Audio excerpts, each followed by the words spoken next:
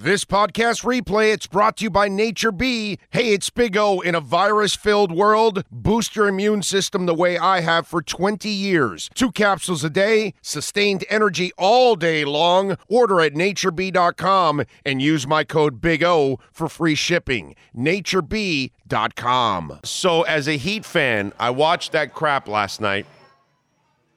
They lose to the Nets, who are obviously and I know that the Heat were missing a couple of players and all that stuff. Brother, Bam and Butler were on the court. You got to win with Bam or Butler on the court. Not that Jimmy was playing with, let's just say, the enthusiasm that I normally would see him play with. But anyway, 13 points, 6 assists, 2 blocks. No, just 6 assists. 2 blocks was for Bam. And he had 24, 13, and 6 assists in the process, but they just, man. And now what I have to look forward to is Kevin Love.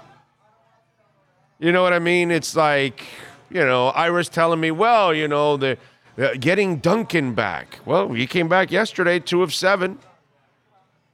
Air ball. I mean, this is what I got to look forward to. Yurtseven, who... I like the kid, but he's a kid. And he had, several nights of rebounding well, but he never crossed any kind of threshold offensively. And then Duncan Robinson has not ever found his stroke like he had 2 years ago. And so now I'm supposed to expect Yurtseven to be a savior, Duncan to be a savior, Oladipo, who can't stay healthy, to be a savior, and Kevin Love, that's what I'm looking forward to? Man, listen, I love Riles.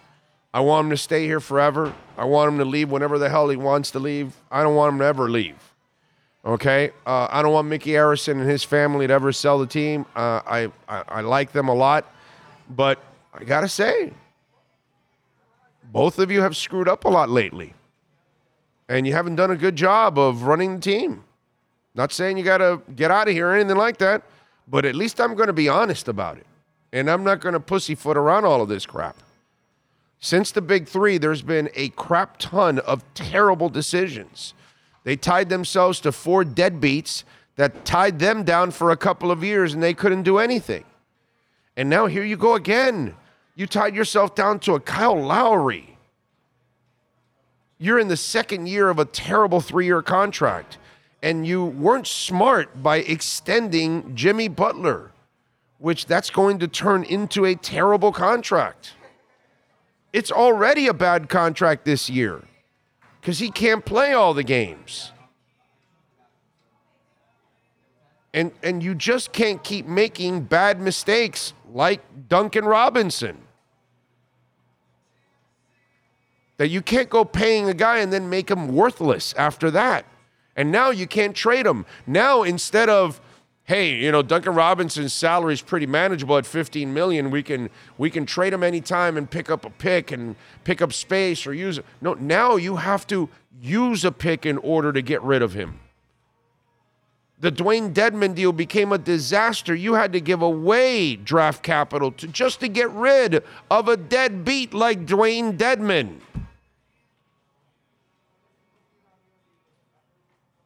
I got nothing against the people that own the team. I got certainly nothing against Riley. Love them both. But they have been absolute screw-ups here as of late. They keep making one bad deal after another, after another, after another. And then you expect me as a fan to be excited about Kevin Love? When Ira was telling, well, you get Duncan back, I want to hang myself by him telling me that. Oh, no, you'll get Yurtseven back, and that might help you. And there I am shoving bamboo in my nails. And now I'm reading in the paper that maybe they can trade for Kevin Love. And I just want to, gargle peanut butter, fart the Star-Spangled Banner while I'm sitting upside down. Because that's a lot more entertaining than Kevin Love. And I'm watching this just mediocre team last night lose to another mediocre team last night. And I'm like, what the hell is going on with the Miami Heat? And when are they going to start making good decisions?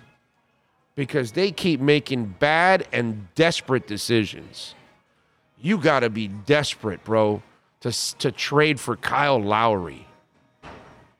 And then you got to be out of your mind to give him a 3-year, $90 million contract. You have to be absolutely freaking insane to give that man that contract. You're paying him what Toronto should have paid him for his years of service. All he's doing here is stealing money, dude.